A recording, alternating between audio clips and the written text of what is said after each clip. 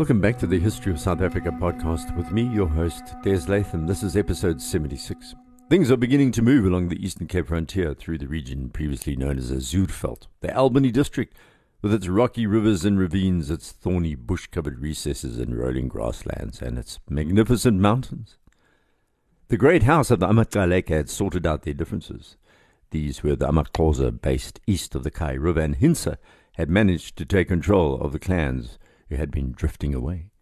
He did this by both guile and blood. For example, Hintsa engineered the massacre of 17 councillors of the Inkosini clan who'd been tricked into joining a hunting expedition. Things weren't all happiness and light in Xhosa country, however stunning the landscape appeared. Hintsa then turned westwards, and naturally his eyes alighted on the territory controlled by Ncika and Nhlambe. It was time to take sides in their decades-old dispute, and Hintsa decided to support Nhlambe, basically because he hated Ncika, who'd humiliated him in the past as he grew up. Hintsa decided he'd humiliate Ncika in turn, and recognized Nhlambe as the rightful ruler of the Amararabe branch of the Amaxhosa. Nhlambe was also on the move, so to speak. He'd reconciled with his son, Mdushani, who'd been vacillating about whether he'd support his dad or Ncika. Ncika was angered by Hintsa's slight. A local war was brewing. It wasn't the only man who'd come to appreciate Nhlambe's rule. The other was a Amaxhosa commoner called Ncele, who'd become known as a war doctor. The past 50 years had seen the Amaxhosa and the colonials clashing constantly, with the Amaxhosa forced to watch their land being overrun by these strange people from across the sea. So the Amaxhosa began to seek supernatural help in their mission to reverse this loss. It was clear they needed more magical weapons to defeat these Europeans, who were far better organized and equipped, who were supported by this King George with his big ships and endless supply of cash. The problem was the Amaxhosa ancient otherworldly forces appeared too weak to do the job. They needed a new and more diverse bit of magic. And along came Ncele and others who were to mold Christianity and Amaxhosa animism into a unique philosophy. Believe it or not, this message remained the basis of anti-colonial feeling to this day, and you're going to recognize the basic storyline that is trotted out by contemporary politicians. And there were two main forms of philosophy that developed amongst the Xhosa by 1817. One was the belief that supernatural forces could be called up to help fight these colonials, and the other was that the same forces could be used to ensure Amaxhosa's survival, submitting to the inevitable. The missionaries preached the second version, but the chiefs weren't so sure. What happened is that the rival Amararabe chiefs then adopted the spiritual advisors who mirrored either route, either dominance or submission. Ncika turned to Ntsikana, who was a Christian convert, who was preaching peaceful coexistence with Europeans. He was into the submission route, but Nhlambe welcomed Ncele, who was inspired by a form of black identity mixed with Christianity, and who prophesied that the Amaxhosa would fight and eventually chase the colonials into the sea. He was into the dominant route. Ncele meant chase the colonials into the sea literally, as all hardcore Pan-Africanist politicians worthy of their salt in South Africa have repeated ever since. Ncele's real name was Makanda, but virtually no one called him that, at least to his face. It was regarded as insulting, so they called him Ncele, which means left-handed, as he was indeed left-handed. The Boers could not pronounce Ncele, so called him Lynx, as in left, in Dutch. The British, following the Boers, took to calling him Lynx, as in the type of wildcat. Talk about confusion. Ncele was born on a Boer farm in the Cape, as you've already heard. He could speak Dutch and Xhosa, and he had a dream. He was determined that the Amaxhosa god, this Mdaledipu, was black and was far superior to the god of the missionaries and the whites, who he called Tiko. Ncele saw signs, he had fits, he saw visions, and was a mysterious figure. He believed the world was a battleground between these two gods. He said Mdaledipu would punish Tiko and his white sinners.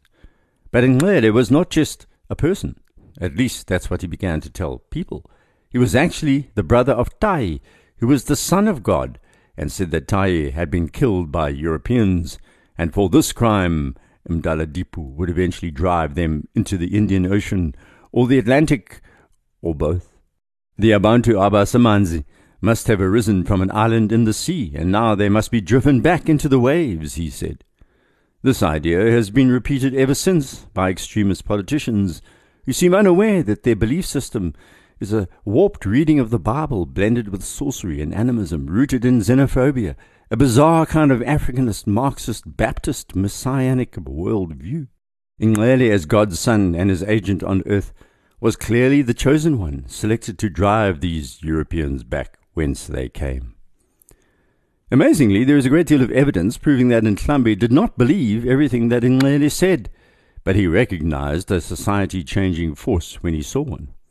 This is a classic case of a messianic millenarian process, where the charismatic leader, who's a bit odd, is managed by a clever local political force, a captain, who nurtures the apparent madness in order to enrich themselves or empower themselves.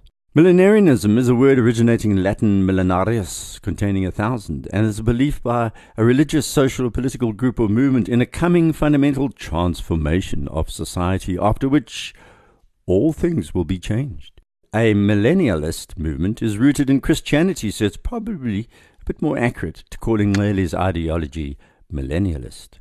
Examples of these sorts of movements are incredibly diverse, including the Andean Ungche movement of the late 1500s, which was a response to the introduction of sexually transmitted and other diseases by the Spanish into South America. Then the ghost dance amongst early First Peoples of the United States. Even the Mormons are an example of this. And the Taiping Rebellion in China in the 1850s. And later, in our story, the cattle killing dreamed up by Nongqawuse, which is almost 4 decades away from 1817. That's coming. So back in 1860, Ndlambe allowed Nxele to set up his homestead near the Great Place on the Buffalo River, about 20 kilometers inland from where East London is today, and the war doctor became rich and powerful.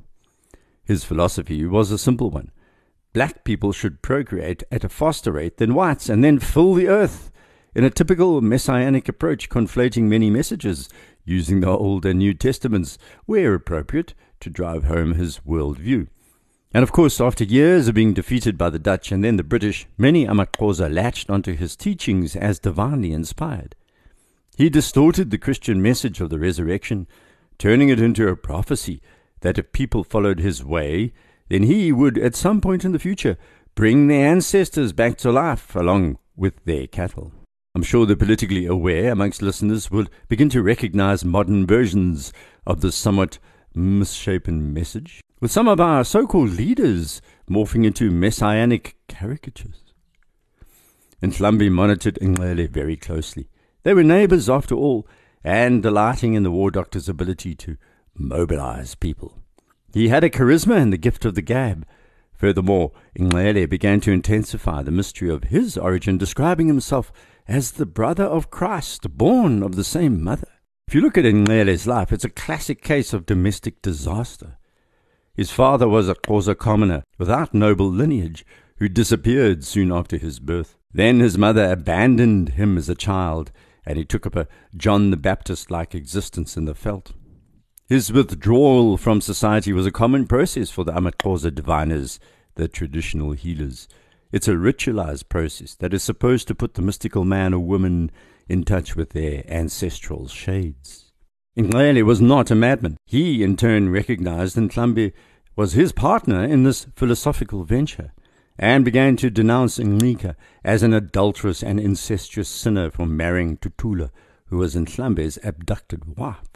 Nxele also reinforced the message that the amaXhosa troubles sprang from their offenses against the ancestral shades and their god. He said their military misfortunes against the British and the Boers, and the cause of the present drought of 1816 and 1817, all emanated from the sins of the people, and he railed against sorcery, polygamy, adultery, incest, and even racing oxen, which was a much-loved pastime amongst the amaXhosa.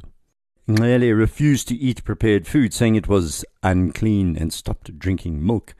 And his constant shout while preaching was, "Forsake witchcraft, forsake blood."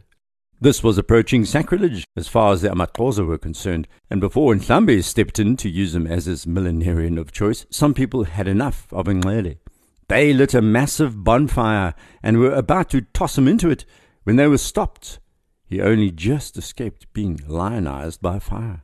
Like so many messianic figures through history, Nxele had charismatic power and he was a forceful presence.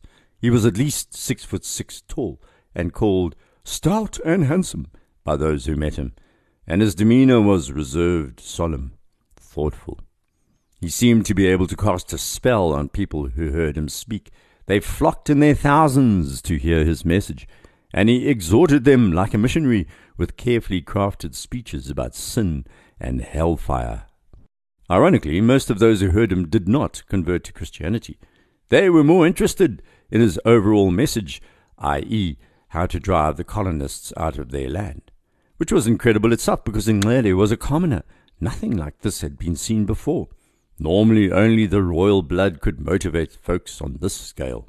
Word began spreading about this war doctor, and one of those who heard about him was Nsikana, who had decided on taking a different route, using Christianity as his tool as well. Nsikana's theology was in reaction to Nxele's after he lived with the missionaries, particularly Van der Kemp, who we met a few episodes ago. Nsikana began hearing reports about Nxele in 1817 as the Zuurveld was gripped by an extreme drought. And Nsikana's Christianity was based in harmony, preaching that God was a cloak that protects all true believers, amaXhosa or colonists, and submitting to God's will would create peace. Nsikana took this message to Nhlambe, who thought about it for a while, then rejected the passive approach. So Nsikana went off to Ngqika, who liked the fact that this convert had been rejected by his arch-enemy, and then used him as a counselor, and it was Nsikana who repeatedly told Ngqika to work with the British. Lord Charles Somerset had just met with the chiefs, as you heard in episode 75, and now the authorities were to enforce the Spoor law. That's where tracks of stolen cattle were followed back to homesteads, and even if the people of that homestead had nothing to do with the Xhosa raids on Trekboer farms, they would be forced to hand over their own cattle. Somerset had set in motion a few destabilizing processes. The Spoor law was aimed at Nhlambe, but affected Ngqika's people, who were closer to the colonists, and now wondered what they'd done to be punished. As the two Amararabe chiefs traded philosophies, Lord Charles Somerset decided to allow the London Missionary Society to set up a station inside Xhosa territory across the Khai River. This was against most of the Trekboers and even his own Landrost's advice. But Somerset was convinced the missionaries would provide him with useful intelligence. While not exactly hired as spies, he was sure they'd pass on information at their earliest convenience. And James Reed was the person he'd turn to first. Jacob Kuyler, the Uitenhage Landros, was totally against this idea, mainly because Reed had a few issues. He had fallen in love with a young Khoi woman, despite being married with kids. More about that in a moment. Somerset eventually chose Joseph Williams, a modest man in his mid-30s, who just landed in Cape Town with his wife and infant son. But Williams could not speak Dutch nor Xhosa. But he was joined by another important person in our story called Gianni Chachu, who was an interpreter. James Reed was then sent along as his guide. The Williams trek arrived in Grahamstown in mid-1816, and the British military commander, Major George Fraser, welcomed him with a dark secret, writing that he believed Williams would be dead in a few days. The amaXhosa would murder him. Then Williams's trek party left Grahamstown, toiling out of the hot bowl in which the village lay, and cresting the cooler high ground, then looking out at the distant Amatolas, the home of Ngqika, and the blue ocean on their right. Reed was feeling guilty. Despite being one of the senior leaders at the Bethelsdorp mission station, he had succumbed to adultery. He'd been indulging in an affair with a young Khoi woman despite being both a priest and married. Still, here he was, dressed in his black LMS missionary frock, preaching about the evils of debauchery and sin. The trek party built large fires at night at a hill overlooking the Fish River as a signal to the amaXhosa. They came in peace. 2 days later, Nhlambe's messengers arrived and greeted them with great joy, then helped drag their wagons across the river. Having crossed, the mission party found themselves surrounded by about 100 followers of Nxele. Eventually, the war doctor arrived, and he was a bit out of sorts, saying they should have called on him first as the resident Messiah. So the missionaries dutifully headed to Nxele's great place, which was close to Nhlambe's, as you know. That Sunday, more than 1,000 people turned up to hear Nxele's sermon, which was laced with invective about how naughty the Xhosa were with their polygamy and milk-drinking ways. Then Ndlambe arrived. Ndlambe had 6 wives, but he just ignored his war doctor's rants. It was now clear to the missionaries why the AmaXhosa were happy to see them. This was Ndlambe's people. They hated Ngqika, and the missionaries had chosen them instead of Ngqika to visit first. They realized the happy reception had nothing to do with the message of Christianity. It was all about local politics. Furthermore, the missionaries were alarmed by Nxele's rendition of his version of Christianity. Later, they said that he had combined what he had learned of the creation, the fall of man, the atonement, the resurrection, with some of the superstitious beliefs of his countrymen. In his own wild fancies, he framed a sort of extravagant religious medley. Reed was also aware of the delicate and dangerous diplomatic task imposed upon this religious trek. Any decision about where to locate the new mission station was rife. After a few days, Williams and Reed departed Nxele's great place without announcing the location of the new mission station, and this angered Ndlambe. Nxele was not only angry, however, he was furious. The missionaries had turned their backs on him, Mdaladipu's chosen son. How dare they? This wild fury was going to be directed at the people of Grahamstown within a year. A week later, the missionary trek party arrived at Ngqika's great place, and the people fled when the wagons arrived because the missionaries had been to Ndlambe first.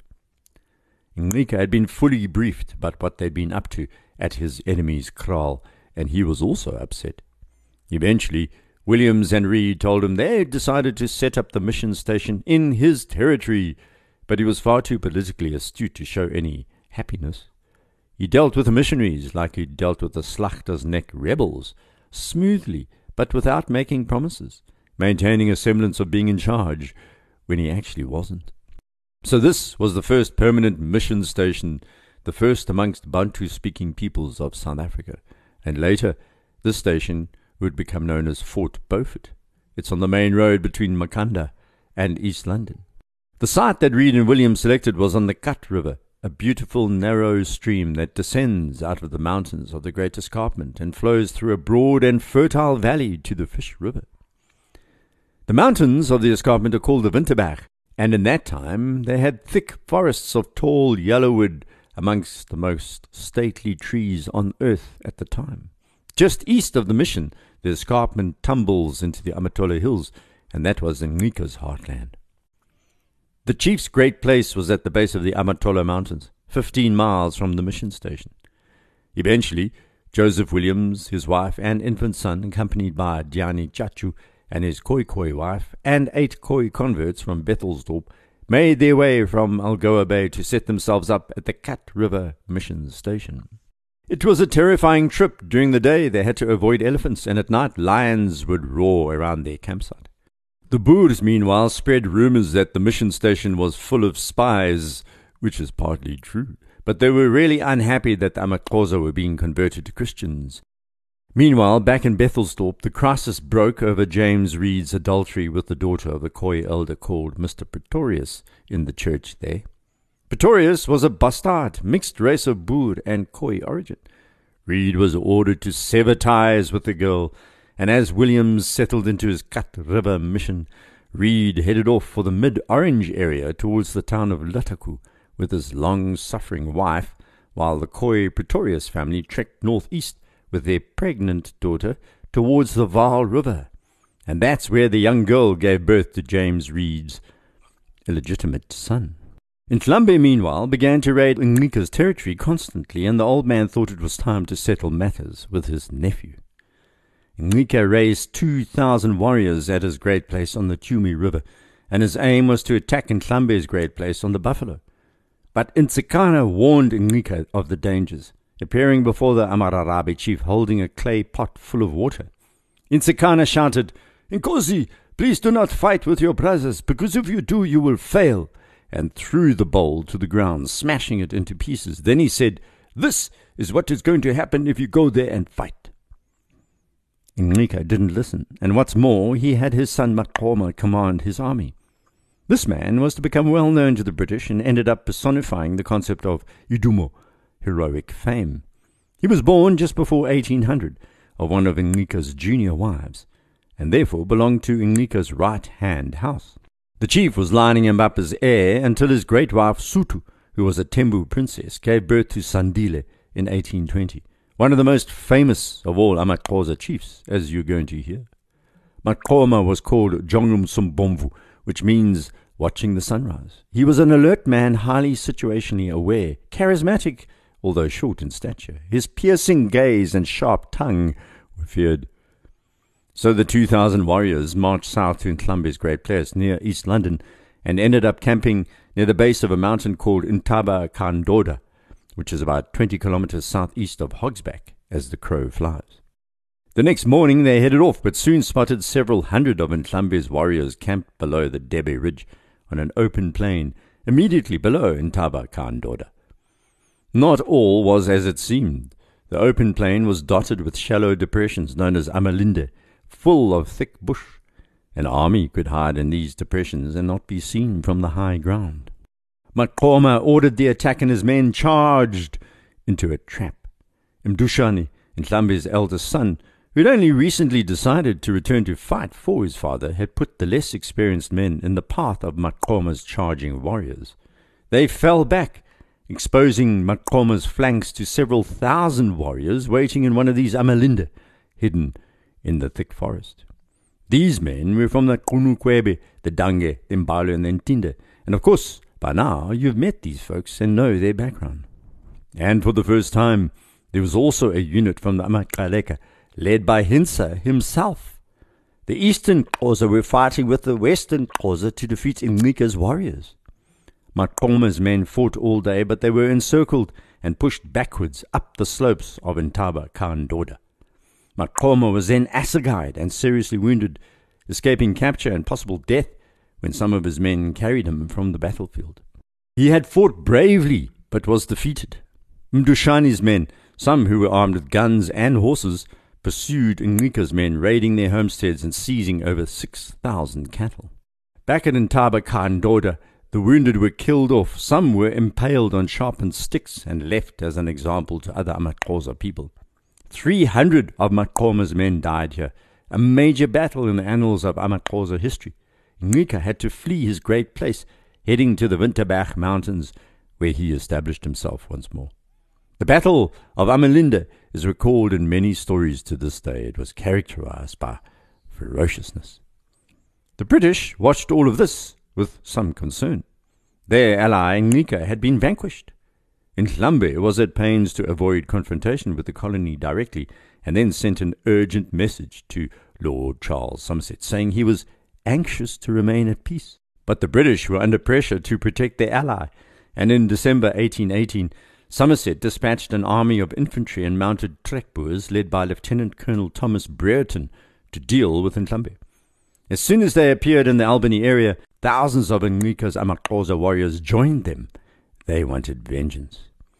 And vengeance it was, as this large army rolled across Ntlambe's territory, burning homesteads and capturing 23,000 head of cattle, leaving Ntlambe's people utterly destitute, and the chief ended up hiding in a nearby forest.